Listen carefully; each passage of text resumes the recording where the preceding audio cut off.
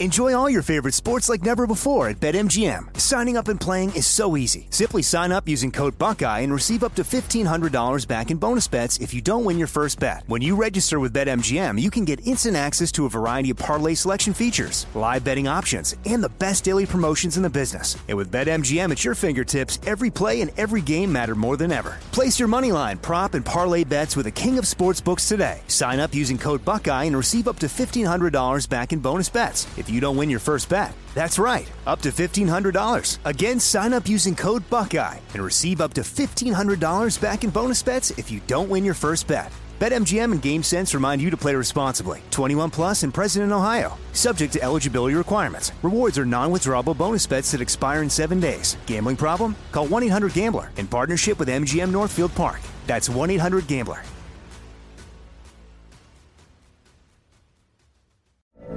From BBC Radio 4, Britain's biggest paranormal podcast is going on a road trip.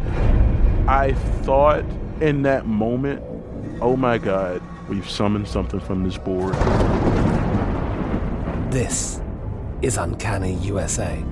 He says, somebody's in the house, and I screamed. Listen to Uncanny USA wherever you get your BBC podcasts, if you dare.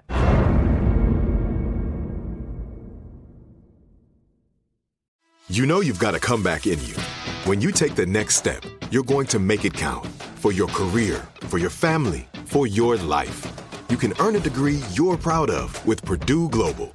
Purdue Global is backed by Purdue University, one of the nation's most respected and innovative public universities. This is your chance. This is your opportunity. This is your comeback. Purdue Global, Purdue's online university for working adults. Start your comeback today at purdueglobal.edu. This is Amy Brown from 4 Things with Amy Brown. Today, healthier is happening at CVS Health in more ways than you've ever seen. It's wellness destinations for seniors, including select locations with Oak Street Health and CVS Pharmacy.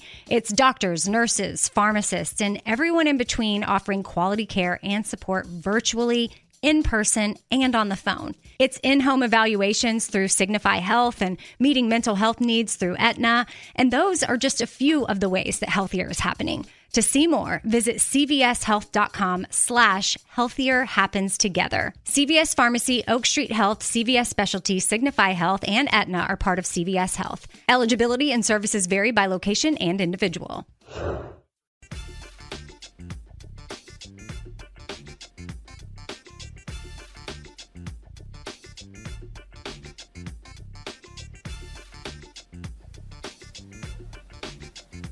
It is Tuesday, February 25th, 2020. We're broadcasting live from Charleston, South Carolina. The site of tonight's Democratic debate.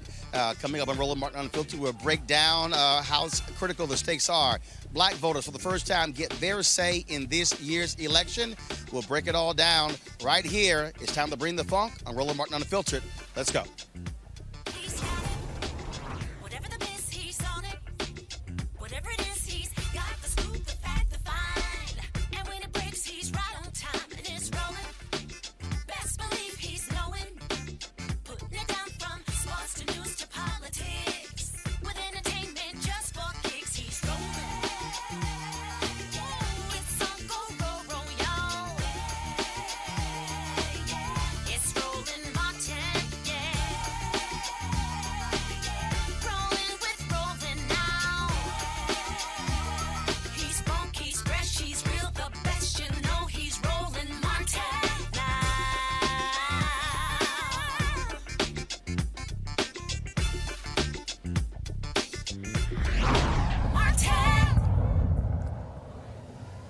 All right, folks, in 2.5 hours, Democrats will take the stage here in Charleston, South Carolina for tonight's debate airing on CBS. I'm cast on BET. It is a critical one, of course. Black voters, for the first time during this whole primary season, get their say here in South Carolina.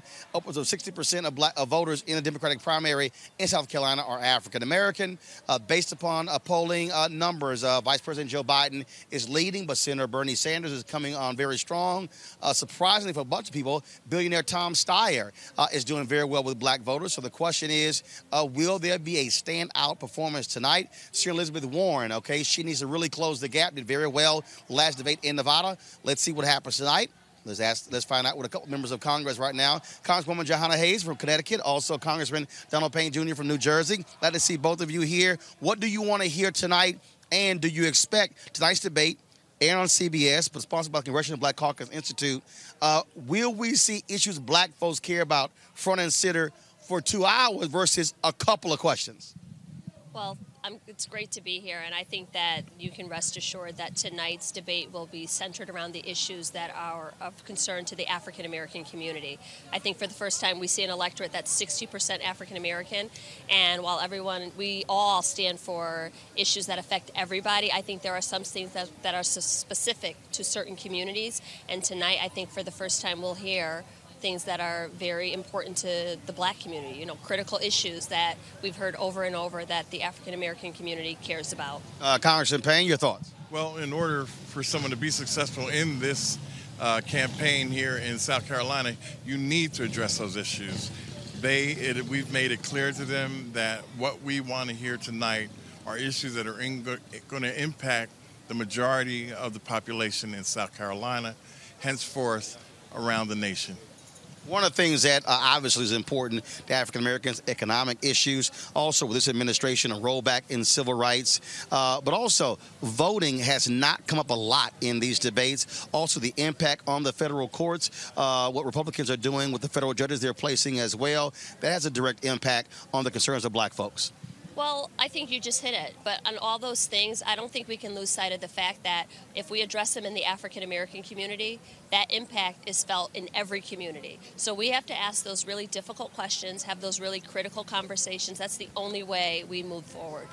And this election is consequential to 2 generations of people moving forward with the appointments that the next president of the United States will be able to make, lifetime appointments on every level, from the appellate all the way up to the Supreme Court. So for that reason, it is an impactful and crucial campaign and election for African Americans. Obviously, you a Teacher of the Year. Education is important as well. What do you want to hear from these candidates when it comes to the issue of education? I think education has to be a part of any campaign moving forward. I was so disheartened in the last presidential cycle where there was so little attention paid to not just outcomes for students, but investments in the profession. I want to hear, how do you plan to invest in the profession? How do you plan to invest in the future of education? So that's the answer to everything. Any problem you have, my answer involves education. So there has to be an investment on the front end. Not all of these, responses on the back end that really are reactionary. All right, we're certainly looking forward to hearing what the candidates say tonight, so I look forward to being inside. Thanks a lot. I appreciate it. Thank you very much. Thanks a bunch. Folks, we're here, of course, like I say, in Charleston, South Carolina. We're actually in the district of State Representative Gilliard. Representative Gilliard? Representative? Come on. Yes. See? All right, I step on in here. We're here in your district. What do you want to hear from these candidates tonight? How we turn out the vote. I mean, that's the solution to anything. As far as all our problems in this country, getting rid of the tyrant in office, we have to turn out the vote. Just Obama ran. But you have to, though, deal with the issues as well. And black folks, of course, a recent poll came out where 1/3 of African Americans in that poll say Democrats are not. First of all, 1/3 want another candidate. More than 50% say Democrats are not addressing their issues. They are. Believe me, I'm a proud Democrat, and I know that we are. Our problem is we need some of our Republicans, brothers and sisters, to join us to help us solve these issues. But again, according to Adrian Shropshire's group, more than 50% of African Americans polled. The poll was done by Cornell Belcher's firm, say Democrats are not properly addressing the concerns of African Americans. What must these candidates tonight say on that debate stage that causes black people to say, okay, they hear us? They should do what Bernie say do. Let it be known it's about us, we the people. This is not about I, the party. This is about the people. And I am a Bernie supporter, and I'm a proud Bernie supporter. Been it since 1988 when he first endorsed Jesse Jackson for president. I've been with him then, I'm going to stick with him now, because he's the man for the job. Now, but when you talk about that, people still want to hear a very specific economic plan for African Americans. They want to hear a housing plan as well and some of those issues. And so do you believe that these candidates are saying what is specific to black folks in order to get them to say, okay, you know what? I feel as if they're actually listening to what I care about. Yes, I do.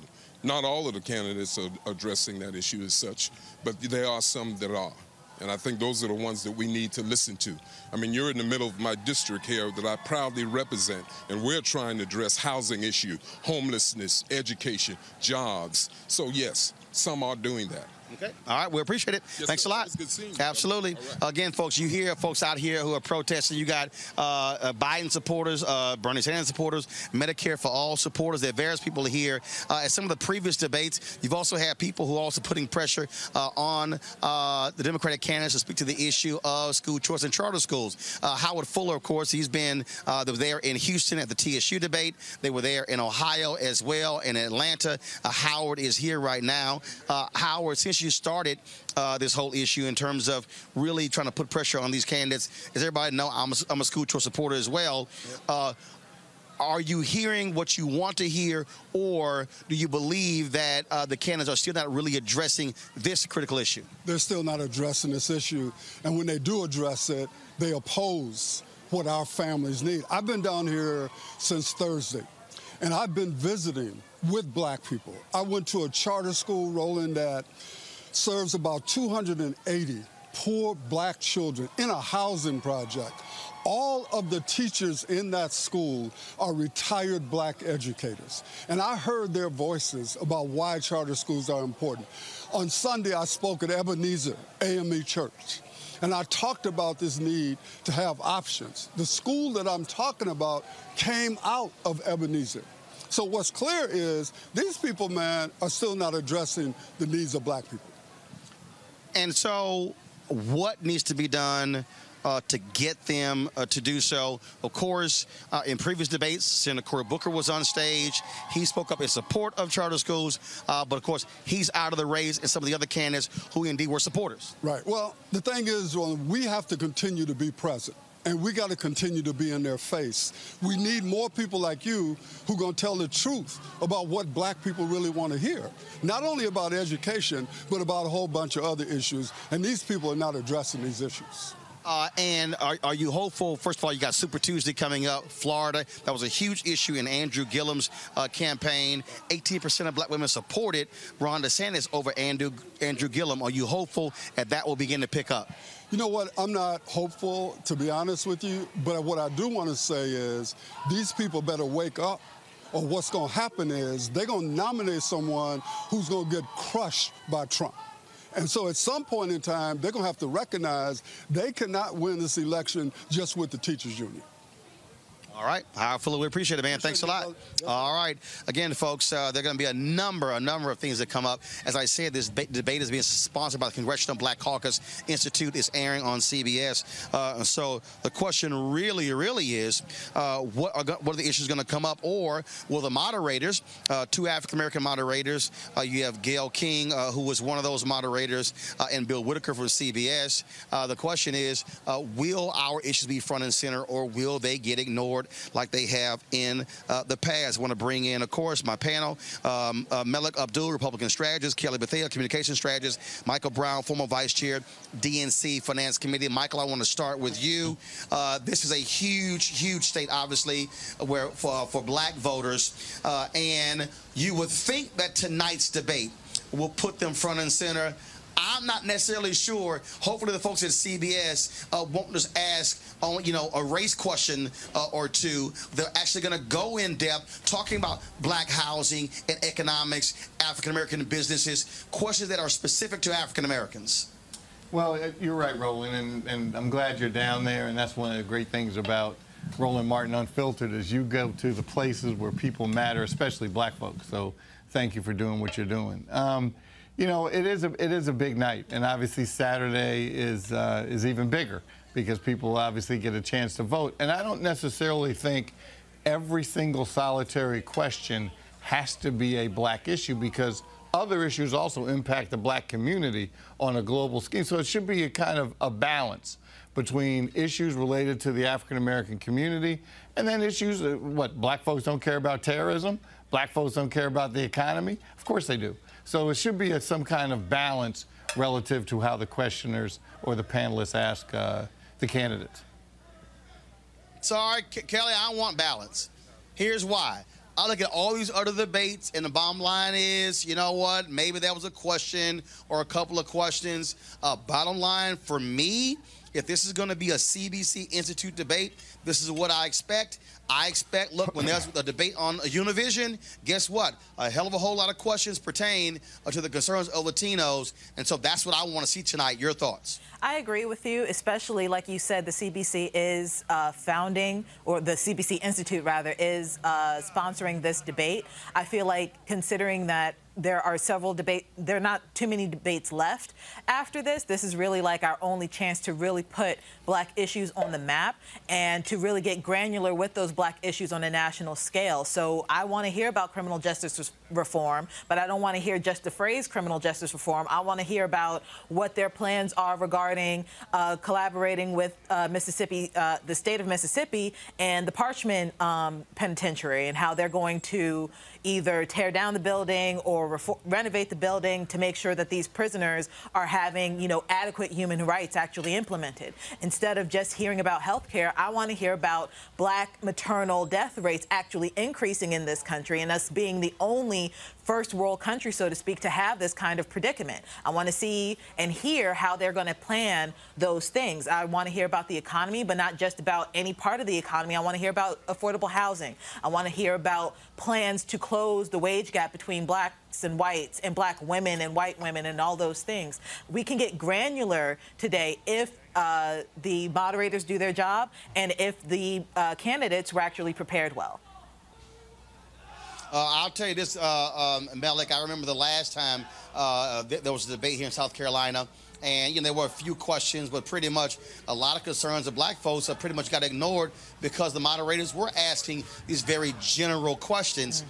To me, look, as somebody who knows how to ask questions, there is a way to speak about broad issues. If you want to go international, these candidates should be asked about Donald Trump limiting people from Nigeria and other African countries from coming into this country. They should be being asked about countries like Nigeria, in terms of we get significant amounts of oil, what is happening with policies there. Also, so you can go international in that way. You could talk about, of course, what's happening with Haiti and other nations, but also we have to deal with the coronavirus and the impact as well that can hit anybody, and how you have a Trump administration really having difficult times even answering questions about even Republicans in the U.S. Senate. Now, I'm going to play something a little bit later. Again, this to me is where we want to hear what we care about, because we're used to having our issues being put on the back burner and other folks' issues, namely white Americans, being front and center. I think I'm going to just agree in part with both Kelly said and what Mike said. I think that, you know, on the front end, I am not expecting there to be an entire debate about black issues, but I am expecting them to be able to go in depth on the issue. I can't think of the last gentleman that you were interviewing, but I definitely hope Howard Fuller. Yeah, Mr. Fuller. I definitely hope that the candidates and the moderators ask them to really dig deep on this whole notion of school choice. You know, we really haven't had that type of debate, I don't think, in this entire cycle at all. And so I think asking questions like that, we can really dig in deep. I agree with affordable housing. And in fact, if you really want to know, I think it was last week when the young lady, the organization that came out with a blueprint of black issues, I can't think of what the young lady's name was, but if you want to know what questions to ask, well, that's a pretty good guide on some of the things that we're interested in. Again, I don't expect them to go through every single issue, and there will be people who will be upset that X issue wasn't selected as far as, X issue versus Y issue wasn't chosen, but I do think that they can have a really robust discussion on issues that matter to us most. So yes, things like Senate, not just, Kelly was talking about prison reform, that type of thing is great, but sentencing reforms, talking about, and me, just as a Republican, I want to hear how they're willing to work with the other side to get things done, as opposed to what we normally hear is that the other side is evil, and so we just need to come in there and fix everything. I think there needs to be a discussion about how we move forward outside of the politics, and so that's really what I'm looking for. In addition, first of all, Malik, let's be real clear. There have been more than 300 bills that have been passed in the House, many of them bipartisan bills that McConnell hasn't even taken up in the Senate. So you have examples where Democrats have actually worked together with Republicans, but you have Republicans in the Senate, like Mitch McConnell, who want to move forward on those bills. And so let's just be clear, that's actually happened. I got to ask y'all this question here. I said before the last debate that was in Nevada that Senator Elizabeth Warren and Vice President Joe Biden needed to crush it in the Nevada debate. They did. What do you expect to happen tonight? So much of the fire was targeted at Bloomberg.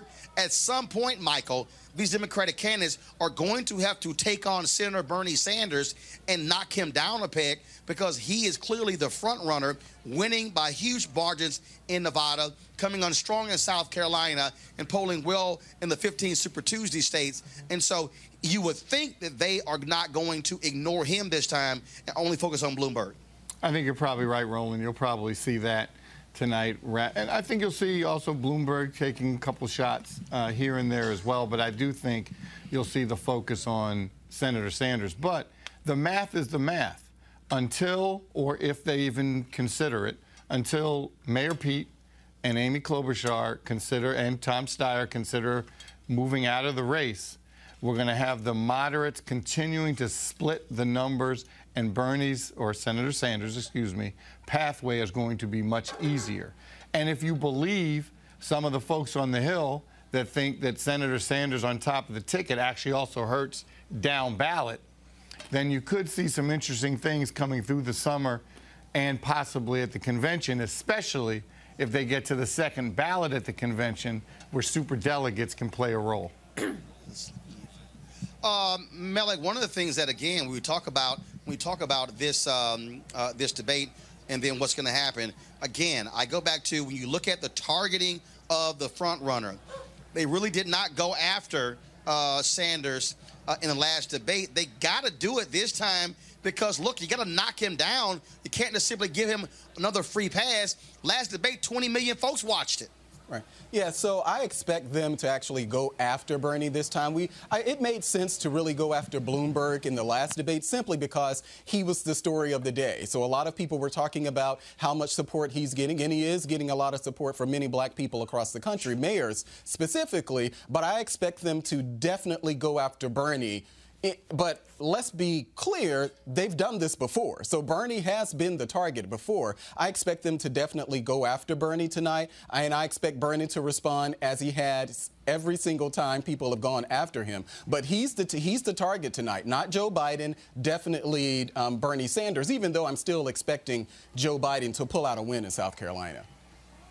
Let's game this out, Kelly. Look, I think if the moderators tonight do their job, they question Mike Bloomberg about stop and frisk, about him opposing a settlement for the Central Park Five. They question Vice President Joe Biden about the 1994 crime bill. They question Bernie Sanders about voting for the 94 crime bill. They question Buttigieg about black arrests in his city for marijuana. And they question Amy Klobuchar in the case of a black man who, of course, was sent to prison as well. If I'm on that stage, and if I'm Elizabeth Warren, and if I'm Tom Steyer, and they don't do it, you know what I'm going to do? I'm going to bring it up. Because I think those are the two people who don't have, frankly, the criminal justice baggage that the other candidates do. To me, that's how you also make a move to advance yourself on a debate stage and set yourself apart. No, I definitely agree with you there. I think people will be a little bit surprised at how much popularity Steyer has in South Carolina. I think we talked about this a couple weeks ago, how Steyer has actually been gaining ground in South Carolina because he has been saturating their media with political ads for months. So when you talk about his relationship with the state and with the constituents therein, especially the black community, that's exactly where he went when he went to South Carolina. He has been really just trying to hone in on black people in South Carolina for months. So I wouldn't be surprised if Steyer's even a favorite. I don't know if he would win South Carolina, but I think he would be further up on the placement sheet than we might anticipate. Regarding Warren, again, I agree with you. I wouldn't be surprised if we have another moment with her, how she grilled Bloomberg, if she grills Biden or Sanders the same way. But again, with Biden in South Carolina, he's actually taking the lead right now. So I would actually not necessarily go after Bernie Sanders full throttle. I would also go after Biden as well, because there still is a chance that he will take that state. And knowing that chance is very viable, I would go after him as well. Hey, Roland, can I just say, Mike? Okay, yeah, go ahead. Yeah, that's weak. Yeah, I just wanted to say very quickly, I don't think that's as far as attacking Biden or Bernie on the crime bill, I honestly don't think that's a dog that really hunts nowadays.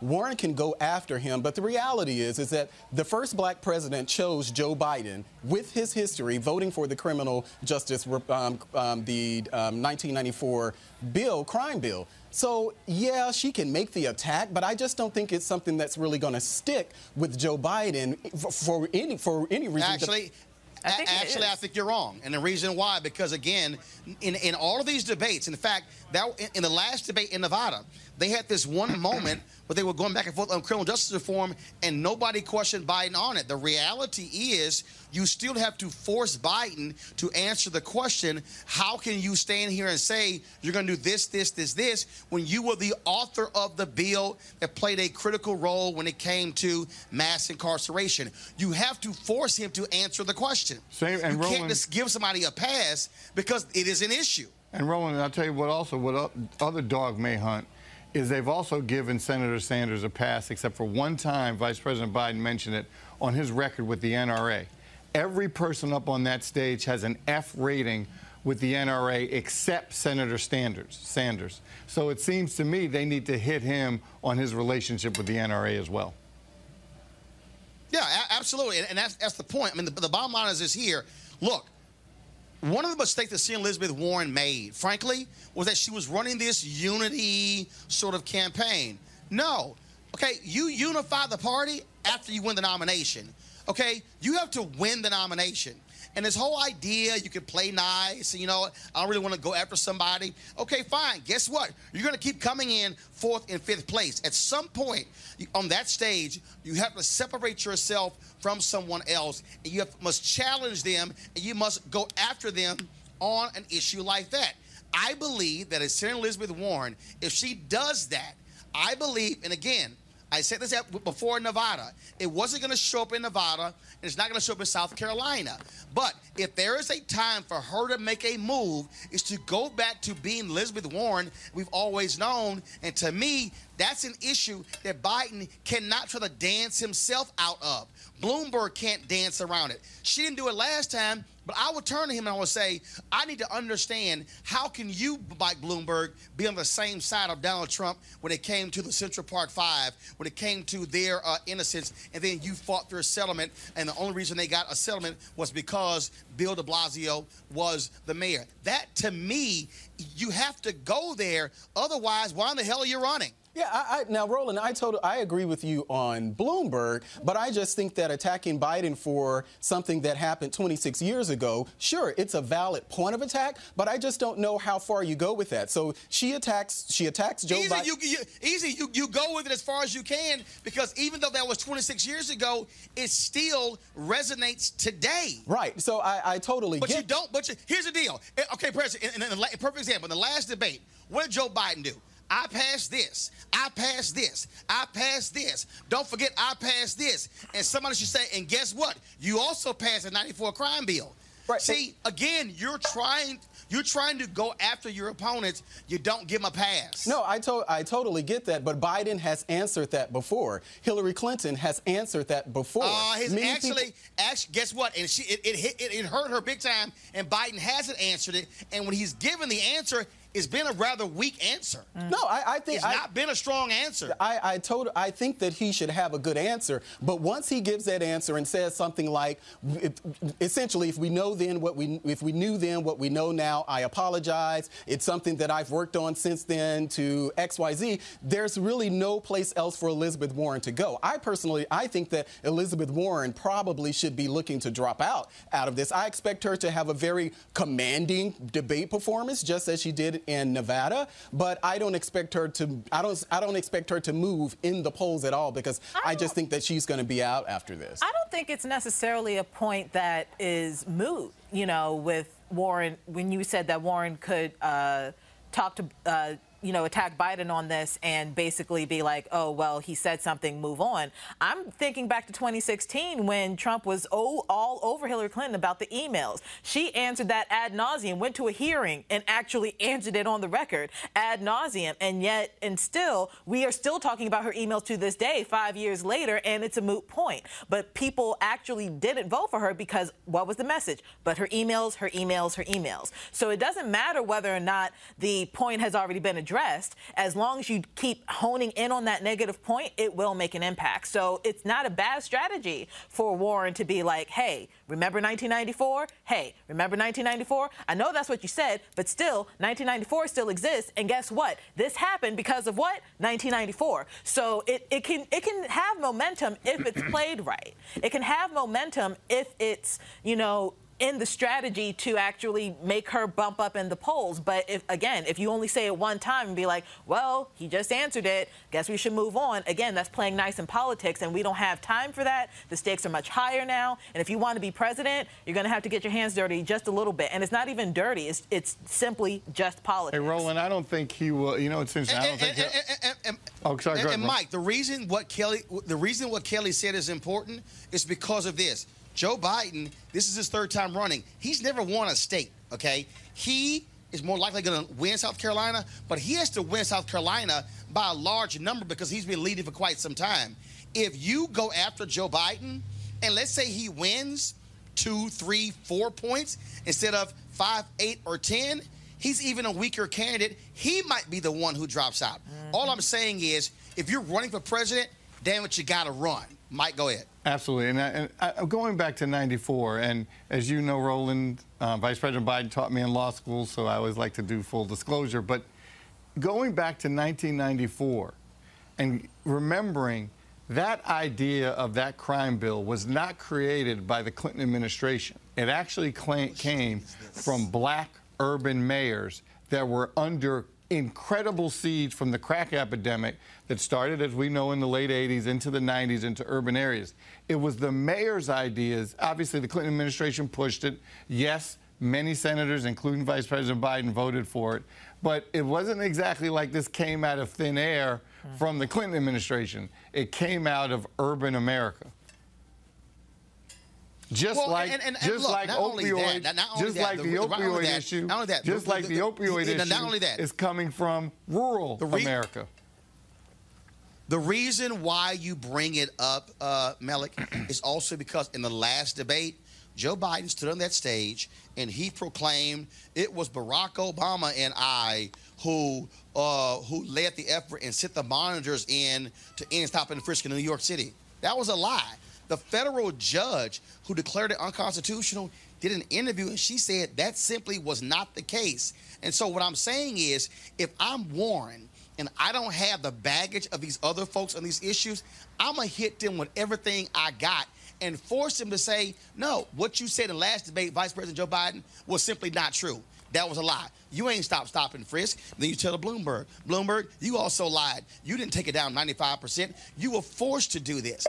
All I'm saying is, if you want to show somebody that I should be the nominee, and knowing full well how people are targeting Bernie Sanders, the reality is Elizabeth Warren is the second choice of Bernie Sanders supporters. If you get to the point where the party is like, yo, this guy is way too far to the left, then actually Warren is a safe alternative when it comes to being somebody who's progressive, who doesn't call herself a socialist. And again, I think her window is very small.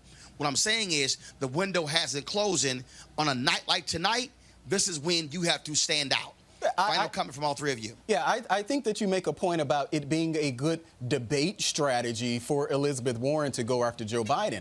I just find it hard to believe that in a state with such a heavy black voting population as South Carolina that Elizabeth Warren will be able to convince a majority of those voters that somehow Barack Obama made the right choice. You're missing it. Melik, you're missing this. Melik, you're missing something. The point of it is not to convince a majority of people in South Carolina. You're not just talking to South Carolina tonight. The point is you're speaking to March 3rd. Then 15 states go to vote. That's my point. You're missing it. No, okay. The last debate wasn't about Nevada. She was going to come in fourth in Nevada. What I'm saying is this here. If you're sitting here watching the moment right now, and you're seeing what's going on, and you're seeing people saying, okay, Bernie is cementing his status, and then you have Democrats who are saying, well, we're looking for an alternative. What I'm saying is, if I am going to try to stay in this race, I got to figure out some way to hit you, and you, and I'm going to use the strongest thing to hit you with, and that's why I'm saying you got to force Biden to stand on a debate stage in front of a black audience and say, I need you to address that crime bill and the after effects of it, and then exactly what are you going to do? I need you, Bloomberg, to say, what the hell are you going to do when it comes to repairing the PTSD of the more than 5 million people who were stopped when it came to the issue of stop and frisk, and also address Central Park 5, and then Buttigieg and force Amy. All I'm saying is, enough with the niceties. At some point, if you're going to stand on that debate stage, damn it, you got to get your ass in the game and stop playing nice and hit your opponents with everything you got. Otherwise, you might as well go back home.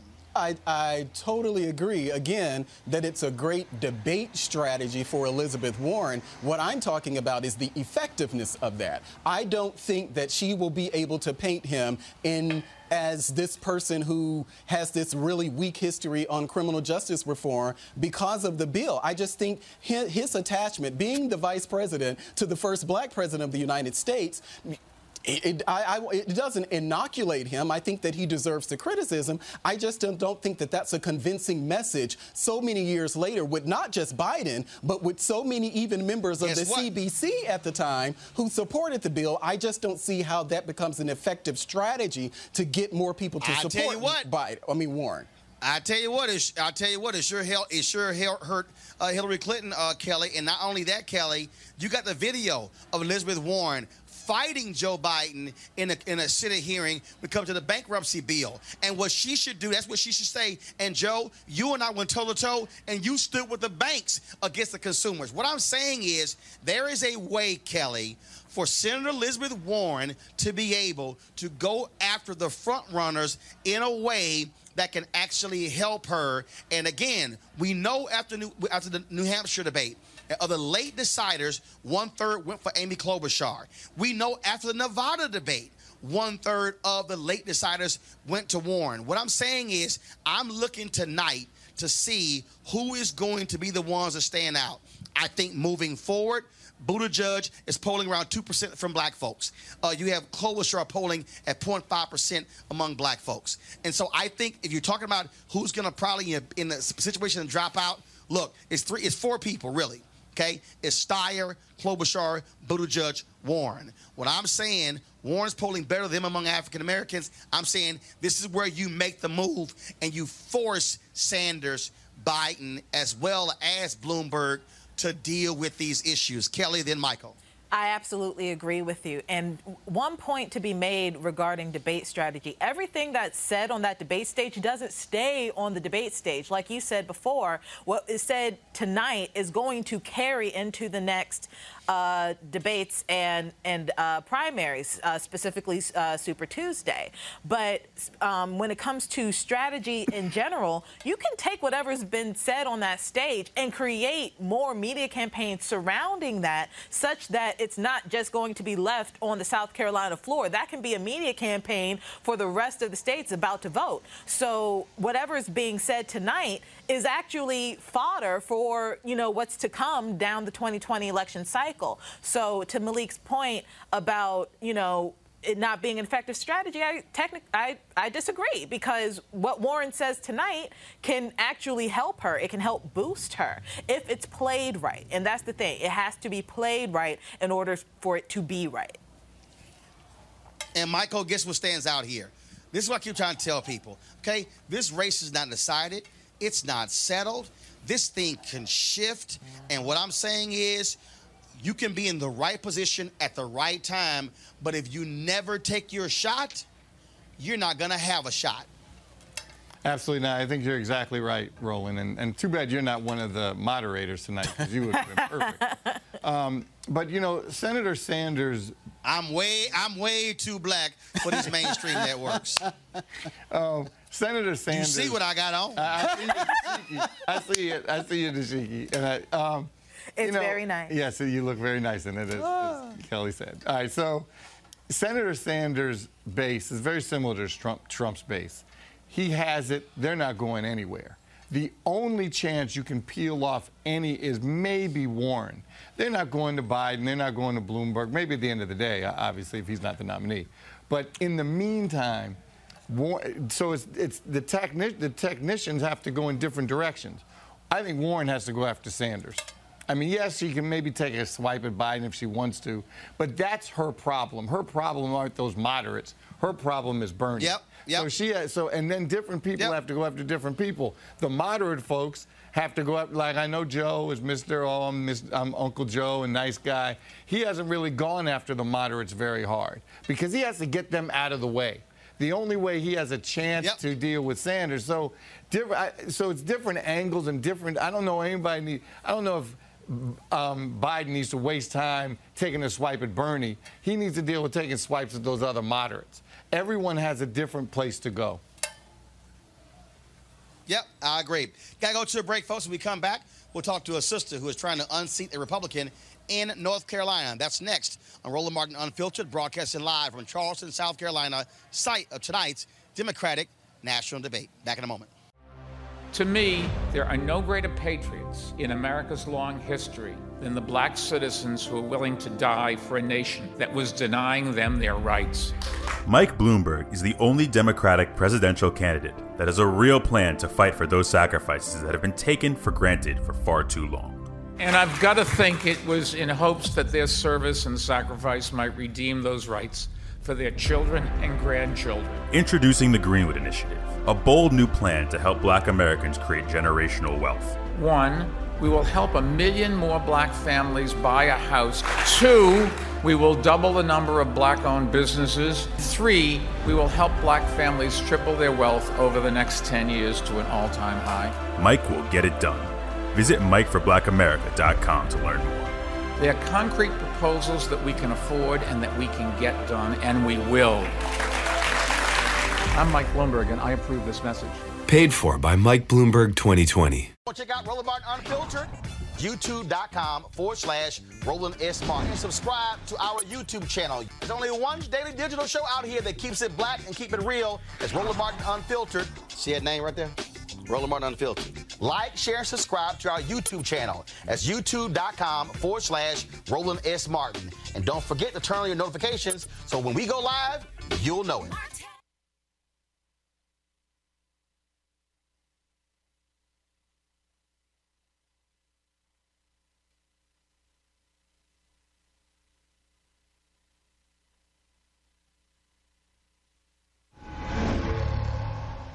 so a lot of y'all are always asking me about some of the pocket squares that I wear. Now, Robert don't have one on. Nope. Now, I don't particularly like the white pocket squares. I don't like even the silk ones. And so I was reading GQ magazine a number of years ago, and I saw this guy who had this pocket square here, and it looks like a flower.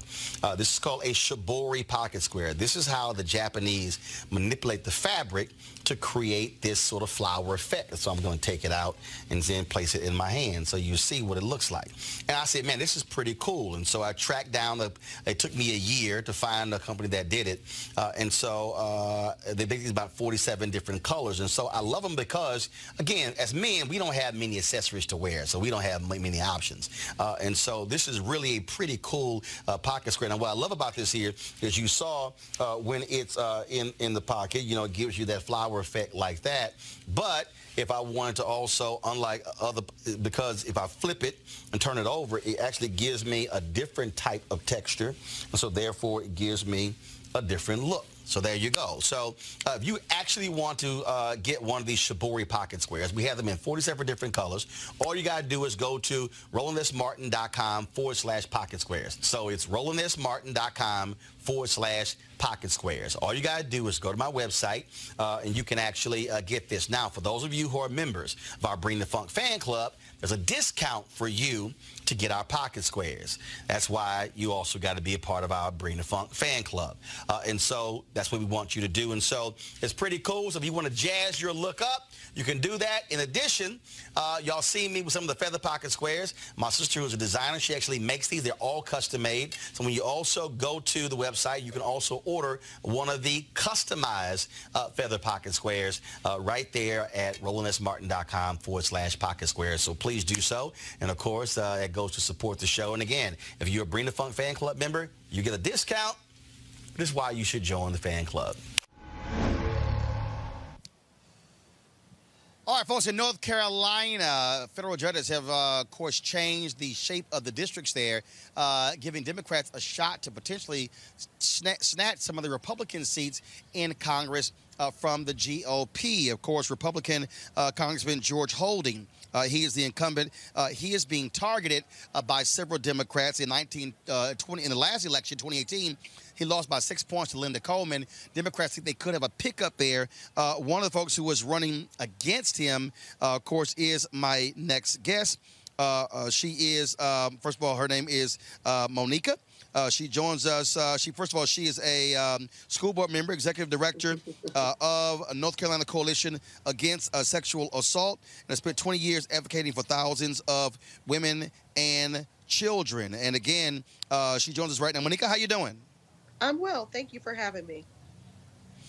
All right, let's talk about this race here. Democrats think that they can pick up seats held by Republicans, and so why do you think you can beat Holding? So as you mentioned, Linda Coleman came as close as a Democrat has, and I do believe that's because in our district, like many districts in North Carolina, Black women voters are super voters. And I think she broke down many barriers in 2018. And so when I was recruited, that was one of the major factors for me, is believing that she set the tone for me to move forward, to really continue to make sure our super voters and our low propensity voters actually had a reason to show up to the polls. And so, obviously, of course, all that hard work going through the court system now reshapes these districts. And so, first of all, how is it looking right now leading up to the primary, of course, as opposed to the general? So right now we actually haven't had any polls run. So we don't actually know statistically where we are. But what I will say is the fact that this is an open seat and a seat that we have great likelihood of getting after the primary, because as you mentioned, the gerrymandering has happened. So this district is pretty blue. We feel very excited and really feel like the possibility is mine, and the real pathway forward is making sure we have give people a reason to get out to vote. And very similarly to what you're talking about, I would say one of the only disconcerting things we've heard is many people in North Carolina aren't showing up as much as they usually do for early voting, because people are waiting to see what happens in South Carolina at the top of the ballot. And obviously, of course, we're heading into, Super Tuesday is only 4 days after South Carolina primary. And so, again, there's still very much an unsettled race here. Very much so. And so I think what you're going to see is more people are not going to early vote and will be voting on Super Tuesday. Again, very similar to South Carolina, although we like to say we're different in North Carolina. We are still holding true to many of the older African Americans really were very strong Biden fans, and I think they really want to see what happens to him in South Carolina. So for me, that means our numbers are not upticking as we'd like them to for Democrat and unaffiliated voters showing up for early voting. I think we're going to see a surge on Super Tuesday. What are the issues that you are focused on to appeal to Democrats to turn them out in this primary? So one of the things about Wake County is we're the fastest growing community county. We're the 15th largest school district in the country, and we're noted in many magazines as the best place to work, live, and play. And one of the things is ensuring that every single person in this district has the same ability to be successful and thrive. And so we're talking about what does economics look like outside of the tech field, pharmaceutical field, but how do we really build new green jobs here? And I think that's what people are wanting us to talk about. The second piece, of course, is healthcare. Without a shadow of a doubt, we're in the South. We've seen a lot of our hospitals close or buyouts, and so people really care about the accessibility to healthcare in addition to healthcare coverage. All right, Monica Johnson Holster, we surely appreciate it. Good luck. Thank you very much. Thanks for having me.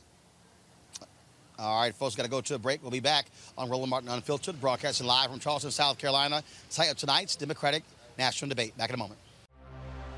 Mike Bloomberg is the only Democratic presidential candidate that has a real plan for black youth and education. It's called the Greenwood Initiative. We'll make public college tuition free for all low-income students. We'll forgive college loans for students who were exploited by failed for-profit colleges. Mike knows investing in our teachers is investing in our children.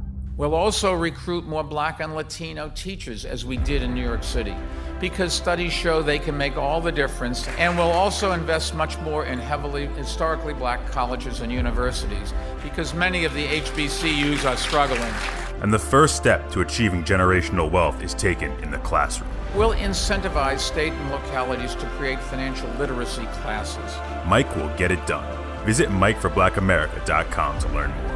They're concrete proposals that we can afford and that we can get done, and we will. I'm Mike Bloomberg, and I approve this message. Paid for by Mike Bloomberg 2020. You want to support Roland Martin Unfiltered?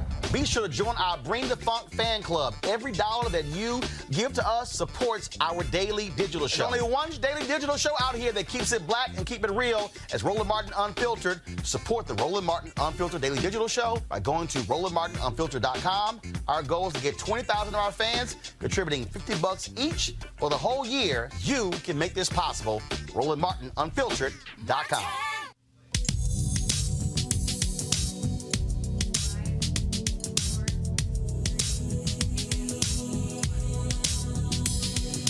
Well, good day, everyone. I am Erica Savage Wilson, the host and founder of Savage Politics, and I want to share with you one of the most laudable figures for me in Black history, none other than the incomparable Miss Fannie Lou Hamer. Miss Fannie Lou Hamer hails out of Ruleville, Mississippi, and at the age of 44 years old, attended a voters' workshop and got involved in the movement through SNCC. Just 2 years later, Miss Hamer, along with other ecstatic people excited about voters' rights, went to a workshop in South Carolina. On their way back from South Carolina, June 9th, 1963, they were accosted by white state patrol officers. What ensued later had me weeping angrily as I listened to the audio of Miss Hamer recounting her beating, a ruthless, merciless beating, by 2 jailers and a white state patrol officer. Fast forward to 1 year later, Miss Hamer, having endured trauma to her kidney, to her eyes, and to her legs, gave riveting testimony at the Democratic National Convention before the Credentials Committee on August in 1964. At that convention, Ms. Hamer spoke with such conviction that even the impotent attempt by then President Lyndon B. Johnson to hail a press conference to try to move away attention from what Ms. Hamer was saying about two very important things: voters' rights and the state-sanctioned abuse that she endured could not be thwarted. Ms. Fannie Lou Hamer died in 1977, but her legacy, her power, her connection lives forward. So I say this to you and offer something that Ralph Ellison said around there are few things in the world as dangerous as sleepwalkers. Black America, wake up and welcome to your new eras of civil rights.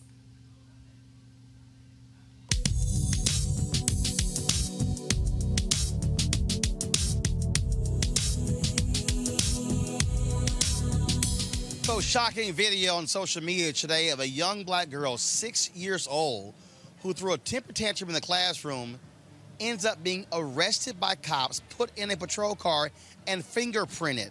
Look at this shameful, despicable video.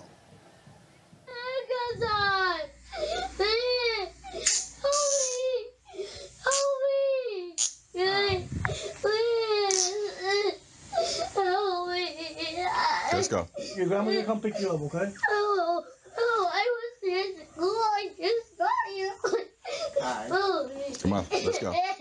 No, please let me go. Okay, come on. You can tell me what happened in the car, okay? I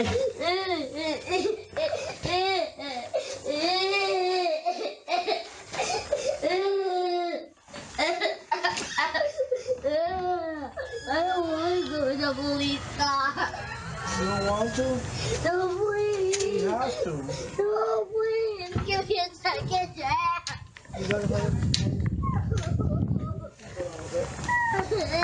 I don't want to do this. No. Please. Please. Please. Please. Please let me go. No. No, help me.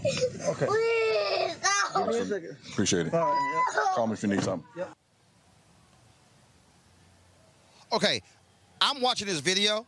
Y'all, was that cop black? It looked like he was. Well, wait, are you talking about Who the is person? that? Who is? Are you talking the about cop the one who was sitting here walking? Well, the cop who was walking, the cop who was handcuffing her and put her in the car. Well, the name said Ramos, so possibly, but that sounds like a Latinx name, so I'm not sure. The person filming all I know definitely is was. I don't give a damn. That's a punk-ass cop who should have enough damn sense to say, I'm not going to sit here and handcuff a damn 6-year-old girl because she threw a temper tantrum in the classroom. That's some straight bullshit. Well, first, who called the police? Right. I mean, the teacher, the principal? Who called the police in the first place? Yeah, and you know what, Roland? Because we see, no. This is the bullshit happening in these schools where you got these punk-ass teachers and principals who don't know how to handle a situation. A kid who's 6 throws a temper tantrum. You don't call the goddamn cops. Yeah, and we to handcuff her, to put her in the back of a police car, to fingerprint her.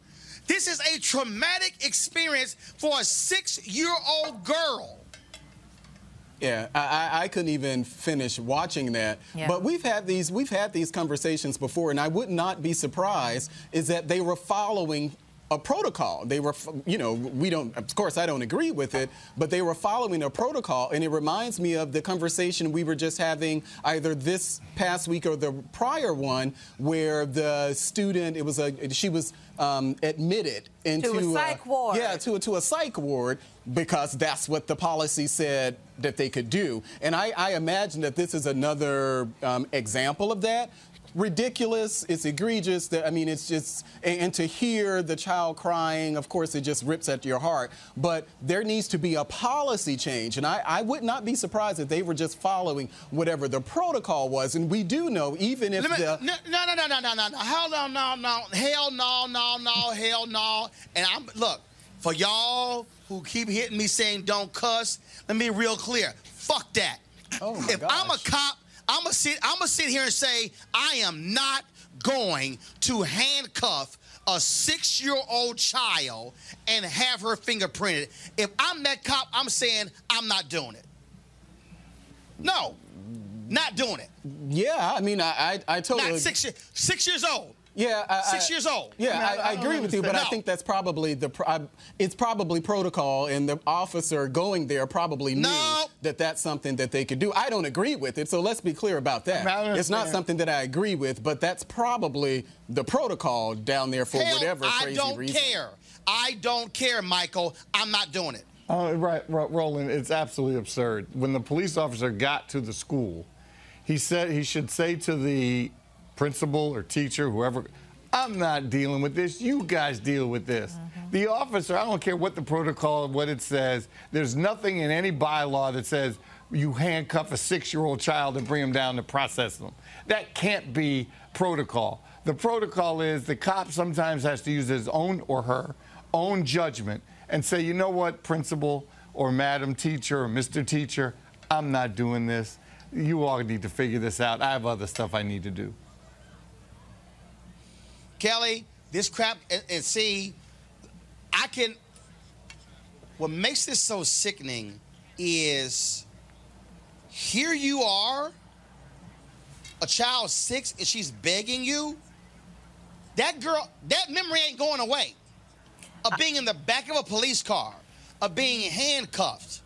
And I know people who are saying, hey, teach your children better. Look, I have been in many schools. I have seen little-ass white boys and little-ass white girls throw temper tantrums, Latino, black, whatever. A 6-year-old kid, that's what some do. They throw temper tantrums. But you don't call the damn cops. What you do is you sit their ass in a room by themselves and say, sit here and yell and scream and act a fool, but guess what? We ain't dealing with you. That's what you do. You put them in a room. You stick them in an office. You don't call the cops. No, you don't call the cops. And it's just hard for me to put my anger into words right now because I have seen firsthand situations like this, and it doesn't make it any easier. There is absolutely no excuse for this. Like, I'm taking that entire video into consideration. Like, I'm hearing the police officer put zip ties on a 6-year-old. I'm hearing the child scream at the top of her lungs, give me a second chance, as if she didn't need a first one. You know what I mean? Like this, she's a child. She doesn't know how to reconcile hard situations yet. She's 6 years old. She doesn't know anything other than just sad, just happy, just angry, just hungry. Why? Because she's a child. And you have adults there who know this about children, who still took it upon themselves to put a child into a system that they don't even belong in. I'm not even going to say don't belong in yet. Don't belong in, period. There was no excuse for this whatsoever. There are plenty of tactics. Outside of putting the child in the room, there are plenty of tactics to mitigate a situation, to mediate a situation, to calm a child down. And I understand how teachers don't want to be liable for putting their hands on children or whatever, but now you're liable for a 6-year-old going to jail. So I would much rather have liability on me for literally picking up a child and putting them somewhere than having on my conscience calling the police on a 6-year-old because a 6-year-old did what a 6-year-old does. This is absurd. I would hope there would be an unleashing of protest against the police department, against the school, against the principal, against the school district, and whatever needs to be done. If this is policy, change it, because here's the deal. I cannot recall seeing a video of a 6-year-old white kid being handcuffed and put in the back of a police car and fingerprinted. I'm sorry, show me the video. Show me the body cam video of that happening. Show me the video of that happening. Yeah, we're rolling. I want to see that. Yeah, just to say quickly, I think that it probably has something to do with where that is. I can't remember where the student was taken to the mental facility. I can't remember where. Florida. Well, yeah, we go into Florida. No. That's a separate case. No, but I'm saying this is a. Yeah, but my point is that that's a separate. No. That's a separate case from this one. I'm speaking specifically of this one. Yeah, but my point is that these type of policies are in place. I totally agree with everyone that this is ridiculous that a 6-year-old would actually be handcuffed at all. But I compare. No, Melik. The case you're mentioning that we discussed last week, that's a state law that allows that.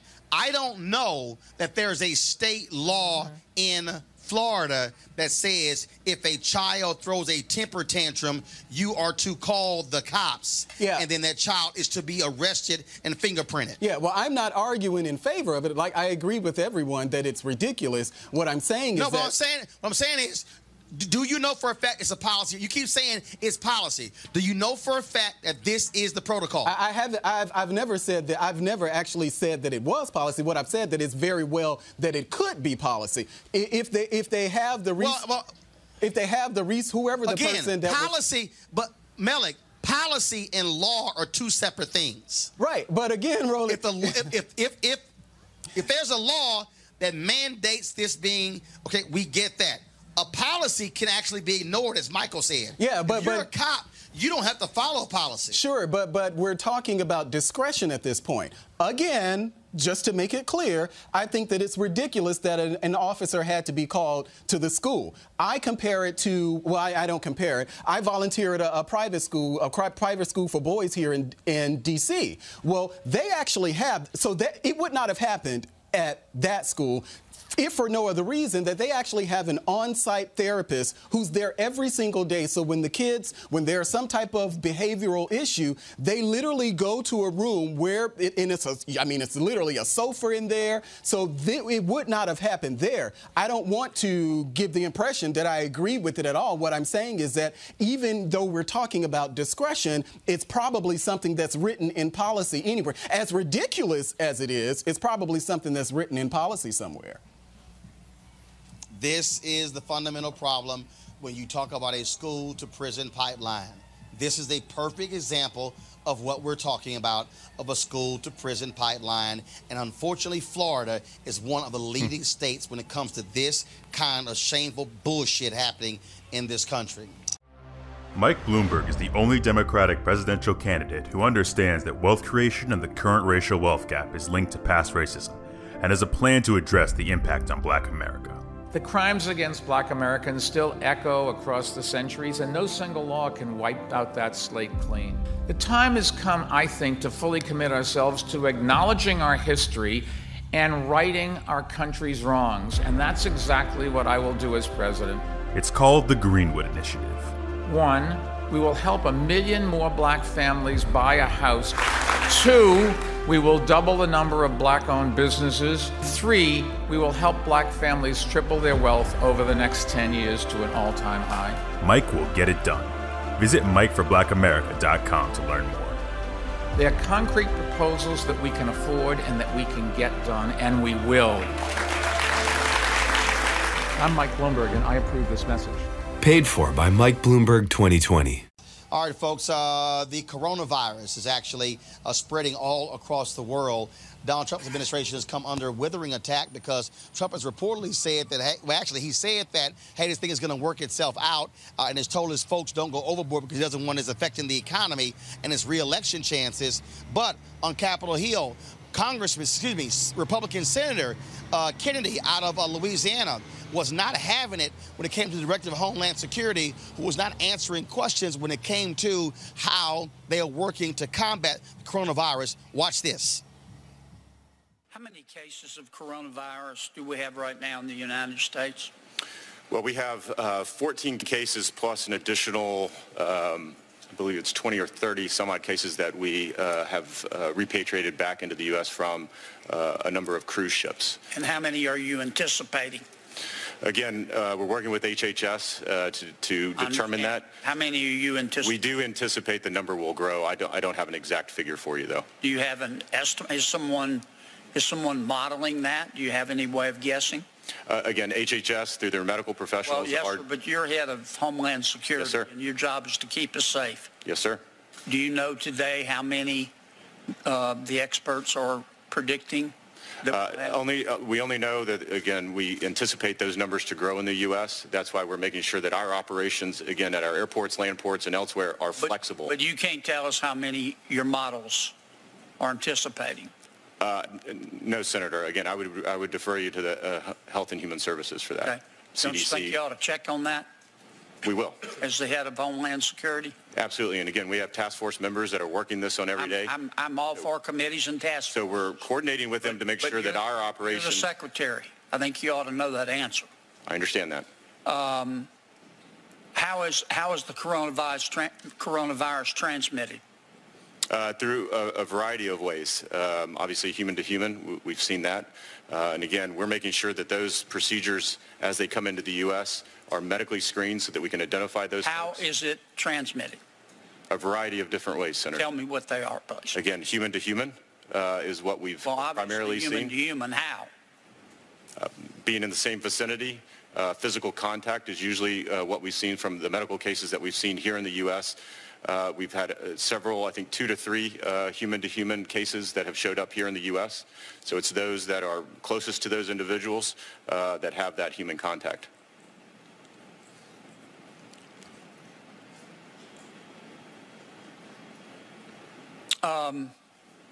What's the mortality rate so far, nationwide? I believe it worldwide. Worldwide, I believe it's under 2%. How much under 2%?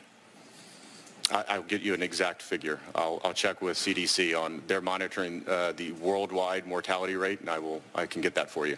But you don't know the mortality rate today.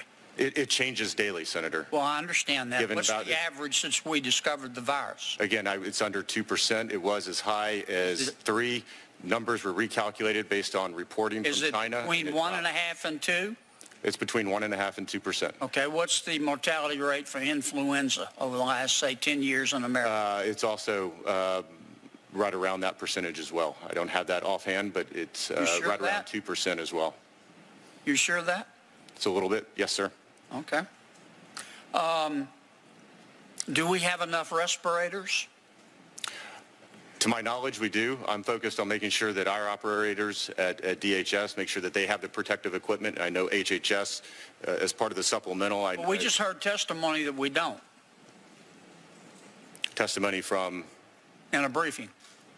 okay, So you're head of Homeland for Security. medical professionals or for sorry, I You're don't head of understand the Homeland question. Security. Do we have enough respirators or not? For patients, I don't understand the question. For everybody, every American who needs one who gets the disease. Again, I would refer you to HHS on that. Mr. Secretary, My budget supports. you're supposed to keep us safe. My budget supports the men and women You're of the the Department of Homeland Secretary of Security. Homeland Security. Yes, sir. And you can't tell me if we have enough respirators. What I would tell you is that the budget, my budget, our operations are focused not only on the men and women of DHS, making sure they're protected to do their jobs, to screen individuals coming in. We're working with HHS, You don't know. CDC, and their You don't know budget the answer, do you? to ensure that they have enough medical Do equipment. we have enough face masks? We, for the Department of Homeland Security, we I'm do. not asking for the Department of Homeland Security. Are you looking I'm asking for the American people. for the entire American public? Yes. No, I would say probably not. Okay. How short are we? I don't have that number offhand, Senator. I will get that for you. Okay. But I want to be sure I understand. Somebody Yes, sir. is doing modeling Yes, sir. on how many cases we're anticipating. You're Yes, just sir. not aware of that. You're asking me a number of medical questions that I'm asking CDC you questions and because you're HHS Secretary of are the focusing Department on. of Homeland Security, and you're supposed to keep us safe. Yes, sir. And you need to know the answers to these questions. And How far away are we from getting a vaccine? in several months. Well, that's not what we just heard testimony about. Okay. Who's on first here? HHS is What's the on lead second? federal agency for the coronavirus response. You're telling me we're months away. That's your testimony as Secretary of Homeland Security. What I have been told by HHS and CDC, yes. And have you probed that to make sure that's accurate? Yes. We continue, every day we have task force meetings with those individuals and elsewhere talking about a number of these Well, your issues, numbers aren't the same as CDC's. then I would certainly defer to CDC on our medical questions. Well, don't you think you ought to contact them and find out whether you're right or they're right? We're in contact with them every day on our task force. But you don't know why you have a planning discrepancy. I would refer you to the CDC on specific Mr. questions. Secretary, I'm going to hush here. You're supposed to keep us safe, and the American people deserve some straight answers on the coronavirus. And Senator, I'm not getting them from you. I disagree. That's all I have, Madam Chair. Woo, Michael, Republican Senator Kennedy was not too happy. I would think that the Secretary of the Department of Homeland Security might want to be able to have those answers because this thing could spread real fast. Yeah, he obviously needs to tighten up his responses. There's no question about that. But I also think, Roland, as you know, I think there's some politics being played too by Senator Kennedy. He is a staunch supporter of 45. So I think he wants to show that he can be tough on the administration. And this is an easy issue to be tough on the administration on, related to health. 45 has already made some crazy statement that once it gets warm, it'll be better and everything will be fine. That's not what the coronavirus is all about. So I think there are a lot of different things playing on this. But I'm glad he questioned them. I'm glad he's pushing him to the wall. He should have the answers to the questions. Maybe they should have a different kind of panel up there. It seems to me they should also have the CDC head next to him. They should have HHS there as well. He's not capable of answering these kind of questions, whether he thinks he should or not. Well, actually, here's why I'll push back on that, Kelly. The reality is this here. Senator Kennedy was tough on one of several of Trump's judicial nominees, and one of them, who was so dumb he couldn't answer questions, actually pulled out. And so even though he's a staunch Trump supporter, I mean, bottom line is, if I'm a senator, even if you're a Republican, you care about whether or not Americans are going to die because of the coronavirus. Sure, and his questions were valid. I just don't think that was the specific person to ask questions to. I mean, you have a Surgeon General, you got heads of CDC, you have people who are actually working to try and solve this matter every single day, as opposed to being the acting Secretary of Homeland Security. So I don't even know how long he's been there, you know, because it still says acting. Well, hold up. Okay, first of all, you got to remember, Donald Trump is afraid of any of his people getting confirmed by the Senate, and so there's a whole bunch of acting people all around the administration. And that's a fair point, but the fact of the matter remains, if he has the same type of track record as the rest of the secretaries, he might not even be all that well versed in this issue anyhow, regardless if it was coronavirus or not. Just as a caveat, I wish people would stop calling it the coronavirus, because the coronavirus is a general term. This actually has a specific strain of coronavirus, because in all actuality, common cold is also a coronavirus. So right now, if you really think about it, what's happening right now is the common cold that, you know, you just can't kick. That is actually truly deadly. That has no treatment for it. So that's just a caveat there. Okay. But again, so what's the name of the strain? PC something. So what do we call it? Let me check. Well, that's why ain't nobody calling that, Kelly. PP something. They ain't calling it that. Covoy-19 is the official name for this virus. That's why they not calling it. You're not walking around going, what is it, Cobalt? Cohu? Covoy-19. Cohu? Don't play me. No, I'm saying use like co-roll, something -19. -19. It's a good bet Kelly not gonna call it that. That's why they're going with coronavirus.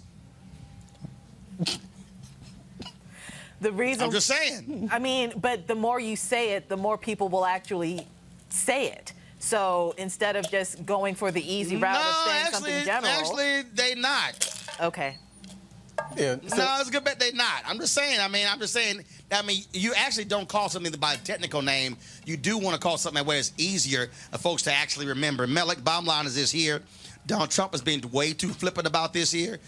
He better take this thing seriously, because it could reach a pandemic real quick. Yeah, so two things. I think that I agree with Michael and Kelly. They actually should have had the Secretary of HHS or the Director of CDC there to really answer those more detailed questions. Whatever information that the senator got in a briefing, it's not guaranteed that the head of Homeland Security would have been privy to whatever information that he actually shared. Actually, you're wrong, because this Homeland Security actually said in that 6-minute clip that he's a part of the group that's actually sharing of information, so he would know.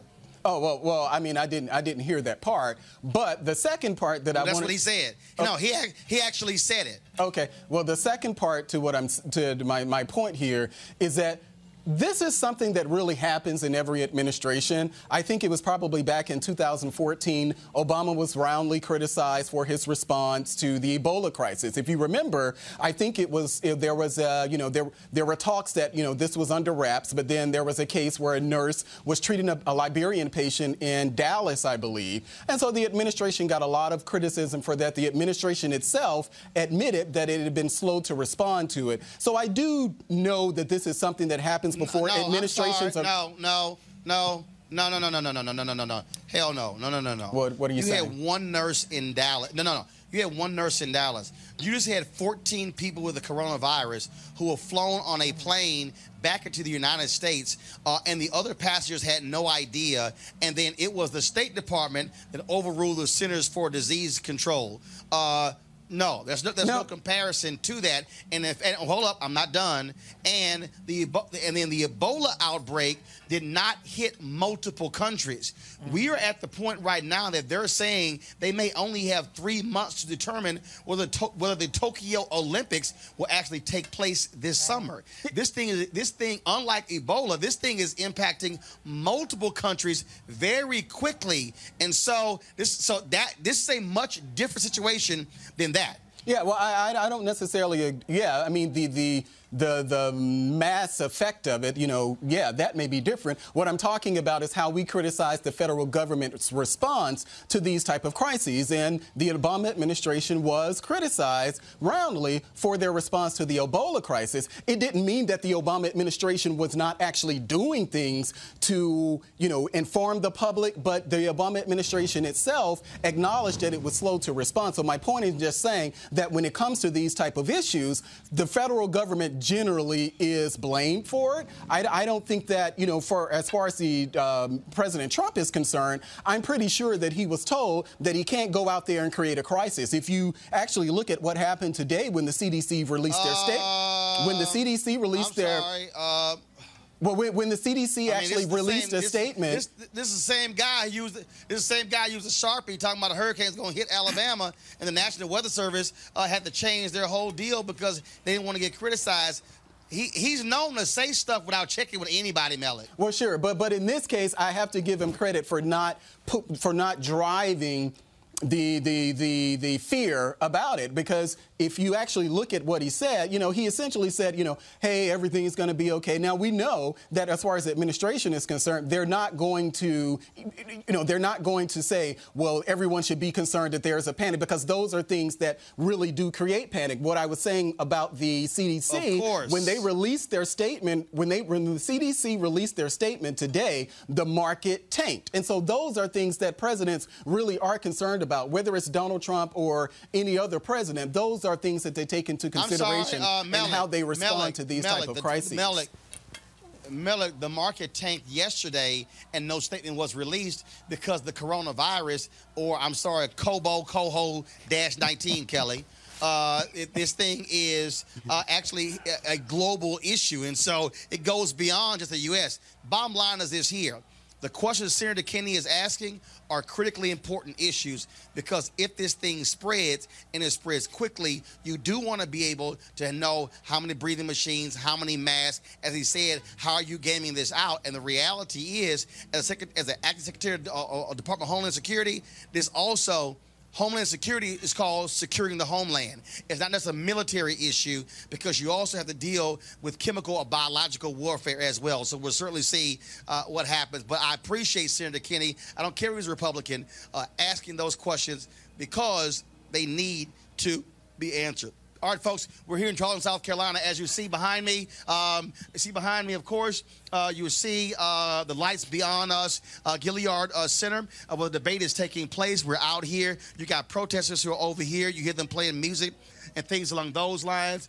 And so you have all the media here. And so when you go into that center, as you get closer, that's where the debate is taking place. It's going to be at 8 p.m. Eastern, so taking place about an hour and 15 minutes, airing on CBS, simulcast on BET. Among those who are going to be asking questions, there'll be 5 moderators, including Gayle King, as well as Bill Whitaker. So 5 of the 5 people moderating, 2 are African-American. The whole time we've been here, we've seen digital signs for Tom Steyer coming by here, just passing by all the folks who are here, and the cameras are here, and so you see all the media stands there as well, and so it's going to be a big night. The last debate, folks, it was on NBC. 20 million people watched that debate, and millions more streamed it as well, and so lots of anticipation.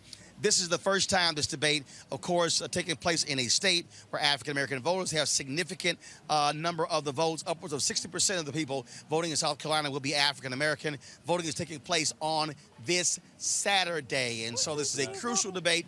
And also, of course, the debate is Saturday. Then you got Super Tuesday next Tuesday. I want to thank our panel for being there. I got to go because we got to go inside and get ready for the debate. We're certainly going to have coverage on this tomorrow. We'll be broadcasting tomorrow from Charleston, South Carolina as well. Don't forget, if you want to support Roland Martin Unfiltered, please go to RolandMartinUnfiltered.com. Join our Bring the Funk fan club. Your dollars make it possible for us to be able to broadcast on location, remote, from places like this. This is why it matters for you to support what we do, to remain an independent media source that's speaking to our issues and our concerns as well. All right, folks, I'm going to see you guys tomorrow. We'll talk about the debate. I want to see your comments on social media as well. Be sure to join our YouTube channel, subscribe to it, and also click turn your notifications on Periscope, Facebook, and YouTube. So anytime we go live, you're notified when we go live. All right, folks, I got to go. Holla!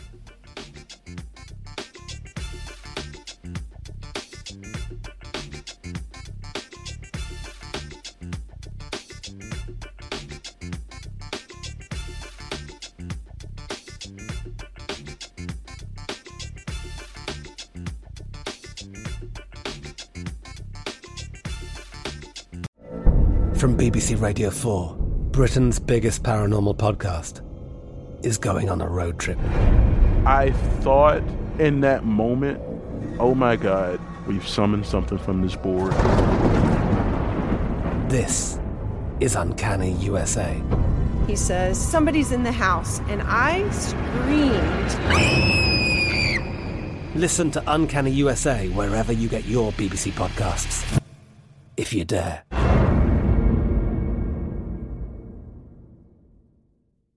Open a limited-time 11-month certificate at Kemba Financial Credit Union. At 5.25% APY, it's more than triple the national average, plus it's a safe and secure way to grow your money. Visit your local branch or kemba.org/CD for details. Offer expires May 31st, 2024. APY equals annual percentage yield. Restrictions apply. $500 minimum and $250,000 maximum deposit. Advantage status required. Comparison based on bank rate average. Federally insured by NCUA. Hello, it is Ryan, and I was on a flight the other day playing one of my favorite social spin slot games on ChumbaCasino.com. I looked over at the person sitting next to me, and you know what they were doing? They were also playing Chumba Casino. Coincidence? I think not. Everybody's loving having fun with it. Chumba Casino is home to hundreds of casino-style games that you can play for free anytime, anywhere, even at 30,000 feet. So sign up now at ChumbaCasino.com to claim your free welcome bonus. That's ChumbaCasino.com and live the Chumba life. No purchase necessary. VGW. Void where prohibited by law. See terms and conditions. 18+. This message comes from Viking, committed to exploring the world in comfort. Journey through the heart of Europe on an elegant Viking longship with thoughtful service, destination-focused dining, and cultural enrichment on board and on shore. And every Viking voyage is all-inclusive, with no children and no casinos. Discover more at Viking.com.